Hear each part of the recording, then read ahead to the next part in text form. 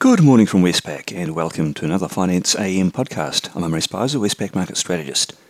In the financial markets overnight, we saw risk sentiment appearing to weaken broadly across a few asset classes, with risk-sensitive currencies lower, bond yields lower, and equities also lower.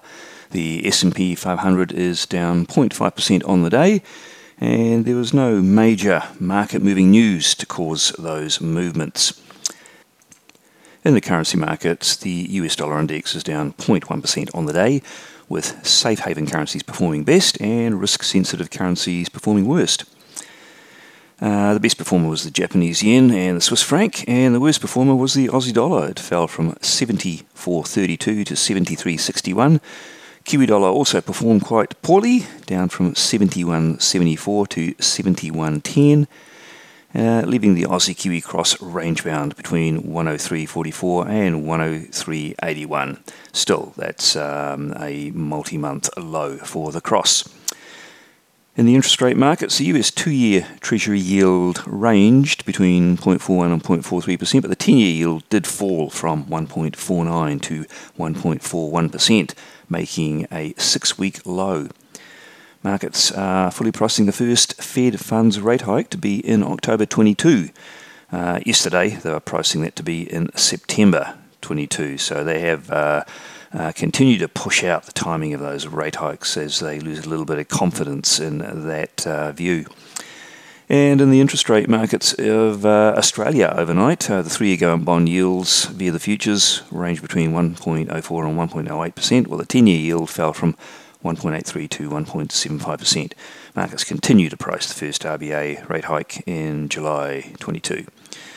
And in commodities, Brent crude oil up 1.1%, copper down 0.6%, gold little changed, and iron ore down 1.5% to $92. The bits and pieces of news out overnight were not market moving, but just worthy of note that the US PPI inflation, that's producer sourced inflation for the month of October remained pretty high, matching expectations at 0.6% monthly gain and an 8.6% annual gain, with the ex-food and energy core measure in an annual sense steady at 6.8%, and that is a record high for annual core PPI inflation in the US. We heard from a couple of Fed members. Bullard spoke again. He's known as a bit of a hawk these days, and he said the Fed should move faster if these inflation pressures persist. He's forecasting a fairly low unemployment rate in the US, near 3%, saying the labour market's pretty tight, and the GDP next year is going to grow over 4% as they recover out of COVID. Daly, on the other hand, expressed a more dovish view, saying there's a lot of uncertainty in the labour market and on inflation, and the best approach is to hold steady. She said, yes, inflation's eye-popping, but she expects those pressures to wane, and she worries that a premature rate hike might cause unnecessary pain in the economy. Now, on the day, what's out that could be market moving? In Australia, we'll have the Westpac Consumer Sentiment Survey. This should show a boost from the continued easing of restrictions and rising vaccination rates in the month of November. And in New Zealand, we'll get an update on house prices from the Rines label.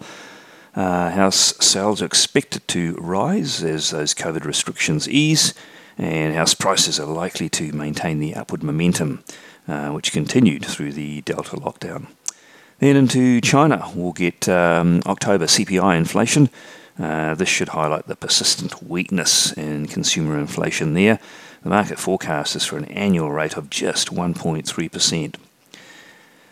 And finally, in the US, probably the global highlight for the markets, they will be watching the October CPI inflation result there.